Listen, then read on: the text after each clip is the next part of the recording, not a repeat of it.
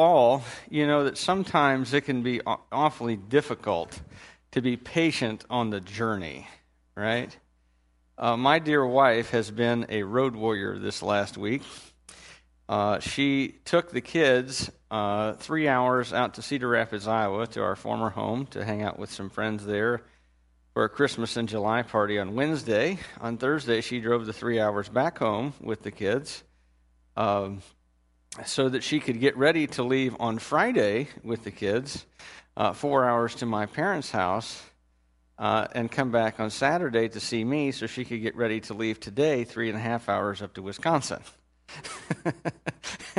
And I have great sympathy for her because she had all 4 of our children, the oldest of which is 8, youngest of which is 3 with us, with her, and I was batching it most of the week.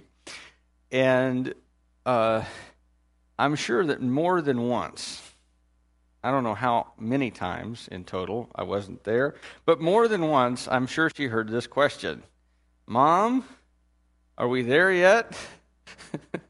No, sweetheart. She's a much more patient person than I most of the time. She would say it this way: No, sweetheart, we still have a little further to go. Well, how much further? Well, a ways. We've left the driveway. Okay. We're not out of Peoria yet, so about 2.5 more hours, or about 3 more hours. Or, we're in Brownsburg now, so about another half hour to Grandma's. And it's hard to be patient sometimes when you're on a journey as a church, too. And we have been on a journey together for the last 2 months. We've been going through this series called The Peacemaking Church, based on a curriculum that's been provided to us by Peacemaker Ministries. And our objective in that, being on that journey, is we are now at the final day of this sermon series, but we're not at the conclusion of our journey. We have made a lot of progress, though. We've learned some important things. We've learned some things like when you're in conflict with somebody, there are 4 G's you need to keep in mind. That you are to glorify God, you're to get the log out of your own eye, to gently restore your brother, and to go and be reconciled. Right? We've learned 7 A's of confession. Things like admit specifically, acknowledge the hurt, accept the consequences. Avoid if, but, and maybe. That's always tough. Because when I apologize, I want to say this. I want to say things like, well, if I have offended you, then I'm really sorry, but I was doing this, right? And we've learned to avoid doing that. And it's been a really good series, especially those of you who have participated in Sunday school, I think have gotten more of the benefit of this. But it's been a really good series. It's been very stretching for me. I think it's been stretching for some of our other leaders as well, and those who have been with us on the whole journey. But it's been exciting, and we're making progress. I'm making progress in my life. I know of a lot of other people I've heard reports from that they're making progress too, and we're growing in our ability to love one another truly and to resolve conflict biblically. We're still on the journey. And I want to look at continuing on that journey a little bit here from the book of Ephesians. Ephesians is the book where Paul says the most about what the church is and what it is supposed to be. And we're going to look at part of Ephesians chapter 2 this morning. So if you have your Bibles, go to Ephesians chapter 2, and we're going to start in verse 11 and go to the end of the chapter down to verse 22. All right? So hear the word of the Lord. Therefore, remember that formerly you who are Gentiles by birth and called uncircumcised by those who call themselves the circumcision, that done in the body by the hands of men, remember that at that time you were separate from Christ, excluded from citizenship in Israel and foreigners to the covenants of the promise, without hope and without God in the world. But now In Christ Jesus, you who once were far away have been brought near through the blood of Christ. For he himself is our peace, who has made the two one and has destroyed the barrier, the dividing wall of hostility, by abolishing in his flesh the law with its commandments and regulations. His purpose was to create in himself one new man out of the two, thus making peace, and in this one body to reconcile both of them to God through the cross, by which he put to death their hostility. He came and preached peace to you who were far away, and peace to those who were near. For through him we both have access to the Father by one Spirit. Consequently, you are no longer foreigners and aliens, but fellow citizens with God's people and members of God's household, built on the foundation of the apostles and prophets, with Christ Jesus himself as the chief cornerstone. In him the whole building is joined together and rises to become a holy temple in the Lord. And in him you too are being built together to become a dwelling in which God lives by his Spirit. It's a bit of a stereotype about men, but I think it's a stereotype because it tends to be true that most of us, when we are lost, don't like to ask for directions. Right? I got lost last week with my daughter. We were out in a part of the state where I don't normally travel, and we missed a turn somewhere, and we drove up and down this road looking for a street that I was supposed to turn on. And my daughter says, "How much further is it, Dad?" And I said, "I have no idea. I'm not really sure where we are." And eventually we found our way, and we don't like to admit, though, that when we're lost. It would have saved time to pull over at a gas station and said, "Hey, where is this road?" But I didn't do that. I'm not in front of my daughter. I'm not going to do that, all right? Man has to have some masculine pride, after all. And at least, you never want your kids to know that you don't know what you're doing, even though you don't about half the time. But the church is, in some sense, the community of the lost. I don't know if you know that or not, but Paul makes that point here in Ephesians 2, that we are the community of the lost. He says, look here. Let me go back a page here. He says, remember that you were separate from Christ, excluded from citizenship in Israel, foreigners to the covenants of the promise, without hope and without God in the world. What does that mean? What that means is that based on our own native abilities, I don't think we have any members of the Jewish community here this morning, based on our own native endowments, our own birth, our own will, our own ability to be moral and do what is right before God, that based on all of that we were hopelessly, completely, and totally separate from God. That we were without hope and without God in the world. We are the community of the lost. We are people who, based on our own steam, can't get into a relationship with God. There's nothing about us which justifies us or which would in any way commend us as righteous before God. And if you want to see this clearly, you see the context is of Ephesians chapter 2. What's the most famous verses in Ephesians chapter 2? Verses 8 and 9, right? And what does 8 and 9 say? That it's by grace you have been saved, and not from yourselves. It's the gift of God, not by works, so that no one can boast. In other words, there's nothing that you have that you bring to the relationship with God that you can say, "See, I'm a good person. I deserve to be in your family." No, you don't have anything. You are lost. You're a lost person. And the reason Paul brings this up, the reason he wants to talk about all of the stuff, all of the bad part of their past, is because it throws into sharper relief what is the reality of their present and future. Every now and then you'll hear somebody say, "Remember the pit from which you were dug," right? Or you'll talk about, sometimes when somebody becomes famous, they rise from obscurity and they become famous. It's always important for that person to have around them some people who knew them back when, right? presidents a lot of times get into trouble not in their first term, but in their second term, because in their first term they still have around them and surrounding them as advisors and as cabinet officers and friends all the people who were with them on the journey. And in their second term, all those people have said, it's been fun, it's been real, it hadn't been real fun, I'm going to go do something else with my life. And then the only people that are left are the people who knew them when they were famous and powerful. And they get themselves into trouble because there's no one to call them to account. And Paul says, look here, you got to remember where you came from. Remember what you were before you met Christ. And then he makes an important point. He's beginning in verse 12. You can put a little CT there for contrast in verse 12.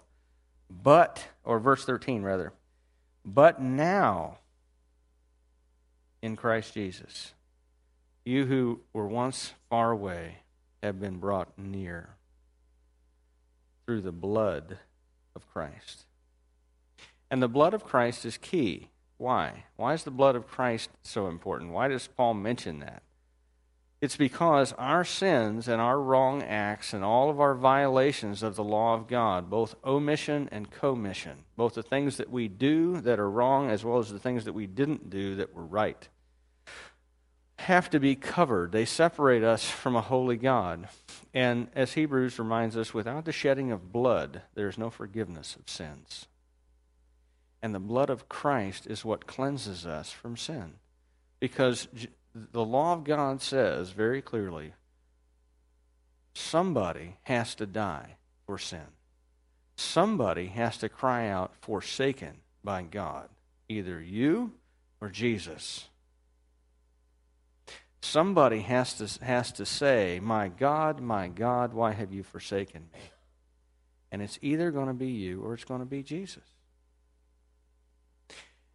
And Paul says, in your case, it's Jesus. That he cried out for you.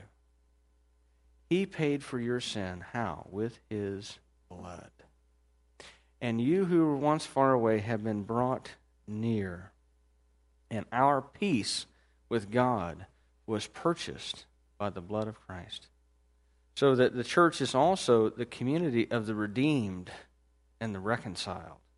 Those who have to be redeemed is to be bought out of slavery to sin.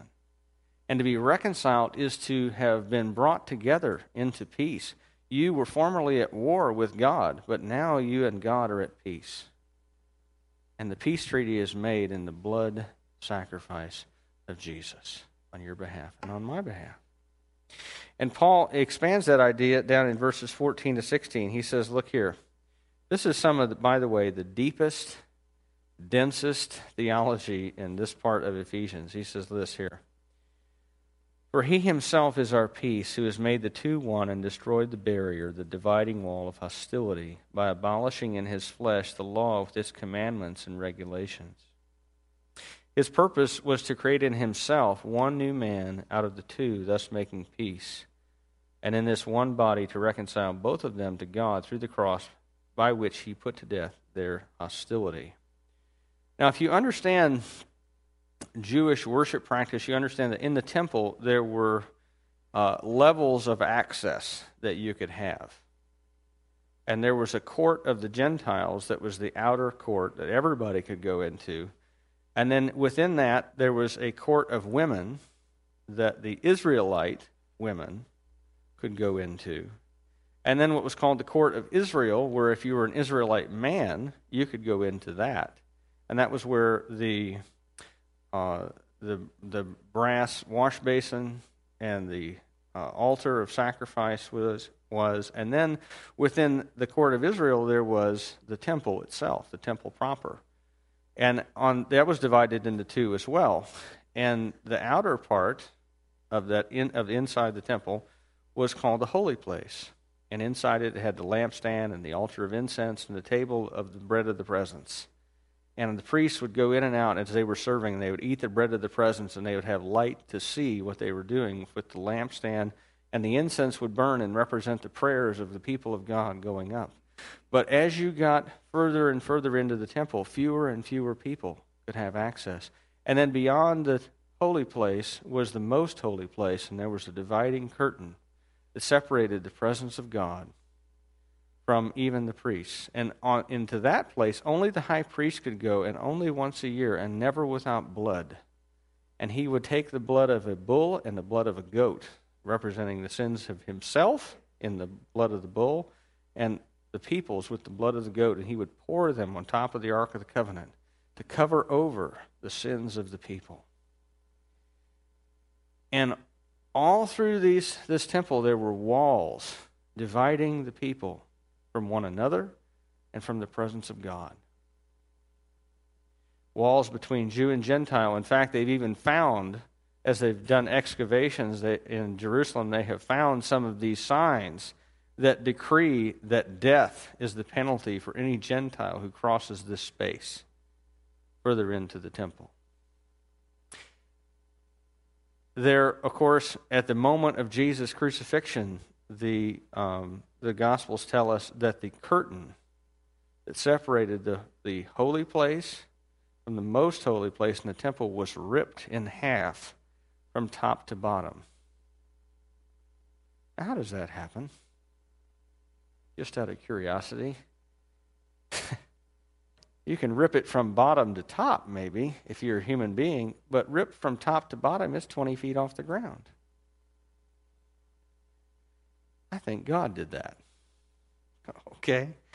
And he was symbolizing to everybody in Israel that now everyone can have access to God because the final sacrifice has been made. And Jesus, in his death, Paul is saying, did more than just give everyone access to God.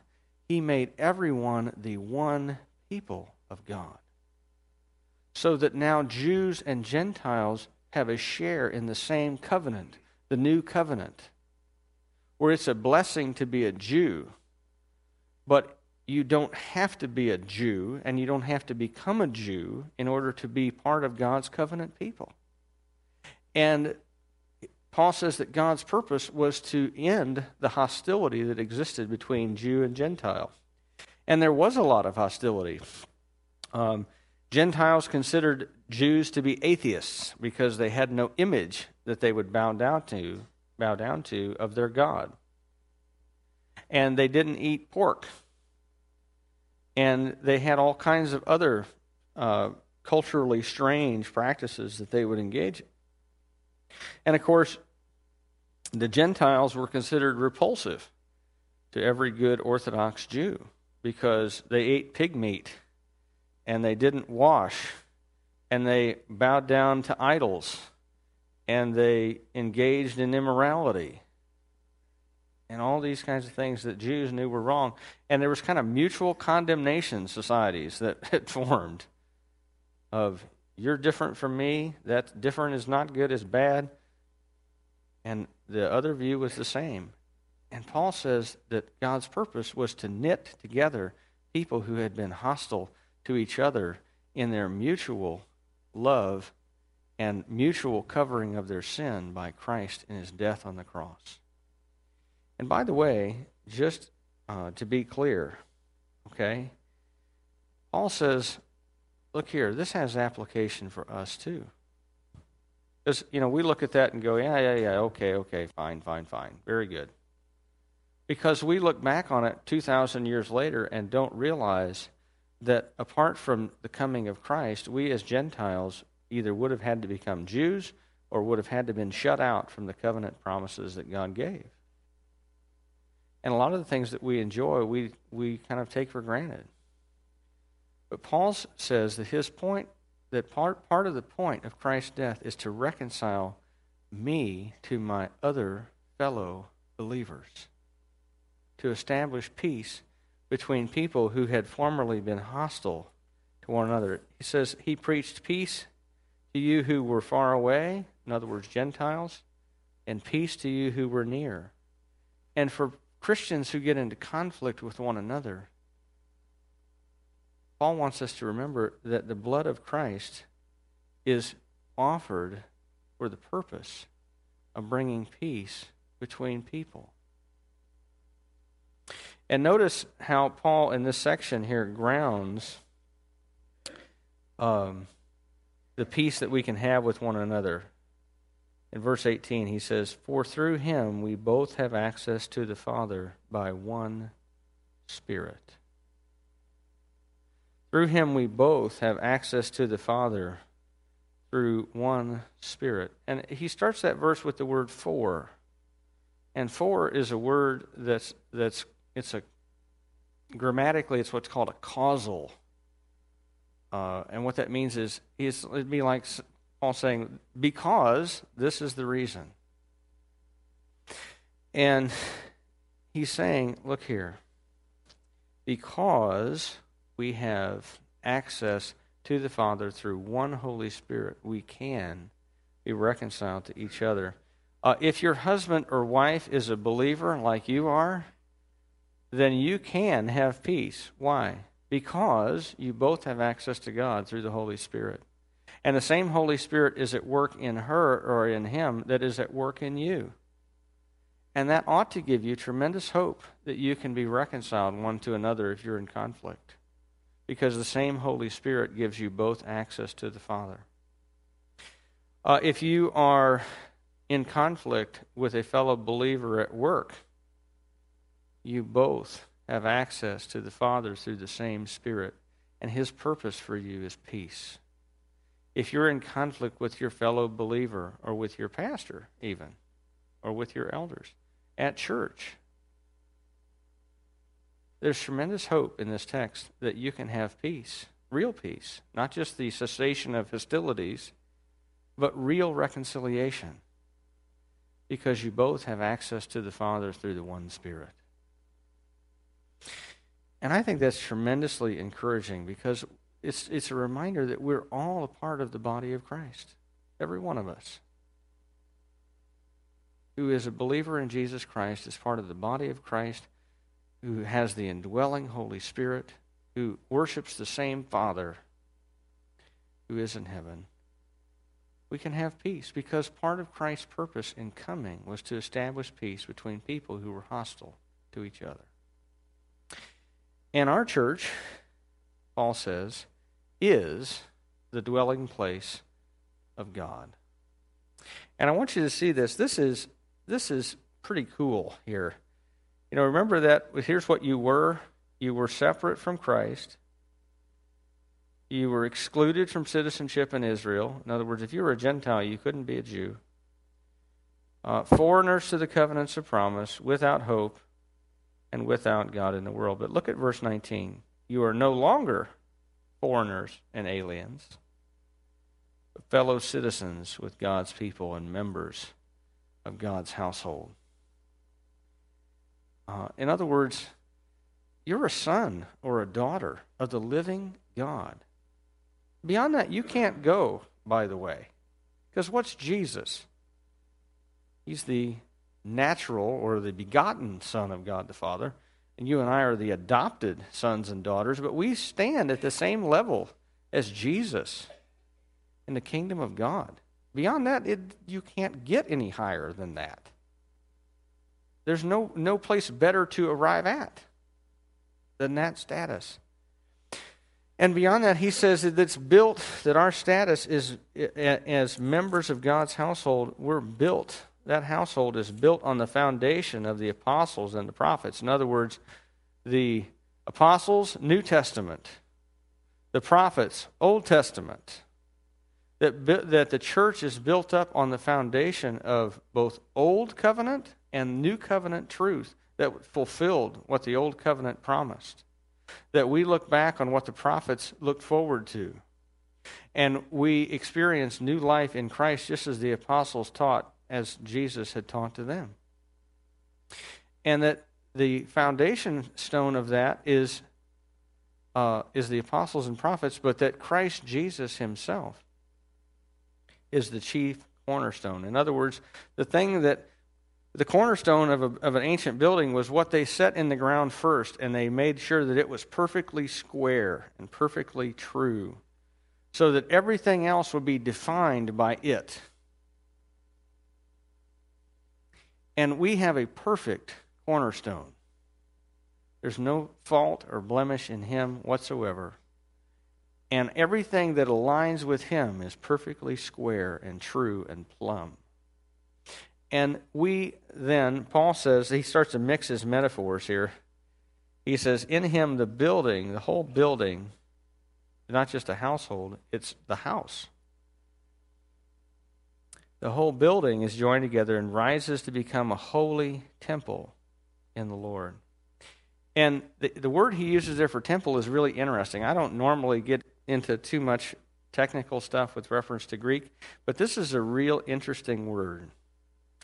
Because there are two words for temple in Greek. One is the word hieron, which means the temple complex or the temple structure.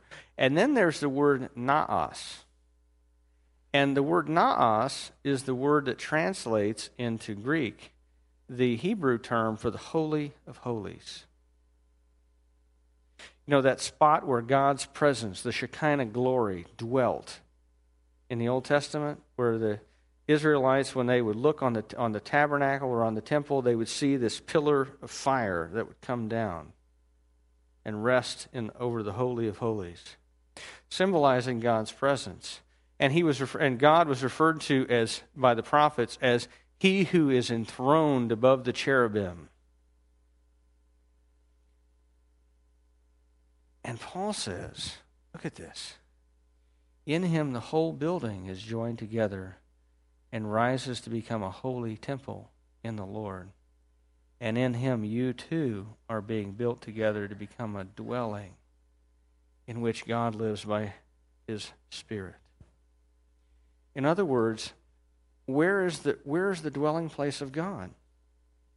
In us. Not in a building. It's not in a geographical location. It's wherever the people of God are gathered. The holiest spot on earth is your soul.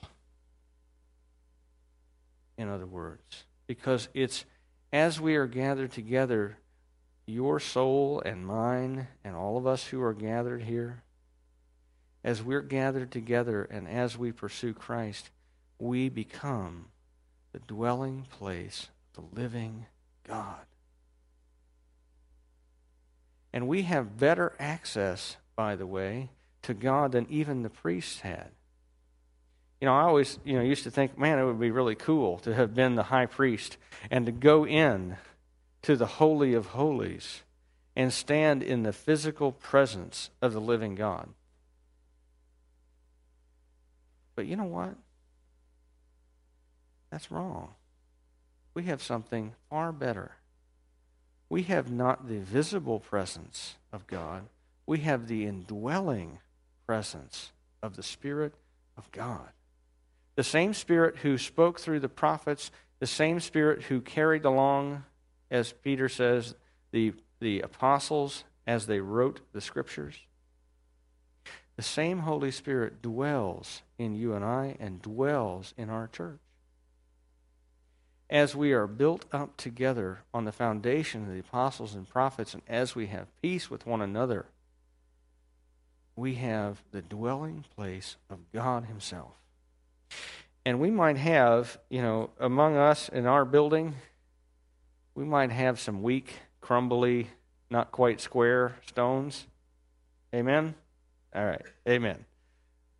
But what we do have is a perfect cornerstone and a perfect foundation of the apostles and prophets. And somehow, God, by his Holy Spirit, as he constructs the building out of us, keeps all of us square and plumb and true to the foundation that we're being built on and to the cornerstone which gives us the standard. And this building is growing. It's like a living building. It's becoming the temple of God, the place where God dwells by his Holy Spirit. And ultimately, it's not even about us. It's about God having a place where he dwells in the world and through which he ministers to all the people of the world. That we bring in more people who were formerly lost, and we help them to become part of the community of the redeemed and the reconciled, so that they too can be part of the dwelling place of the living God. And that sounds like a pretty tall order, and it's probably more than we think we can accomplish. And you know what? If you think that, you're right. It is more than we can accomplish. But thanks be to God, because it's not under our own steam that the dwelling place of God rises. It's by the power of the Holy Spirit at work in us and through us as we change and as we submit to His leading and His conviction, and as we confess our sins, as we make peace with each other, as we minister together under the power of the Holy Spirit. He does the building, and He does the work. And in Ephesians chapter 3, verse 20 and 21, Paul gives a benediction, which I'd like to give here before Jim comes and leads us in communion. Now to Him who is able to do immeasurably more than all we ask or imagine, according to His power that is at work within us. To Him be the glory in the church and in Christ Jesus throughout all generations, forever and ever. Amen. Let's pray and let's take communion. Father, we do pray that You would do immeasurably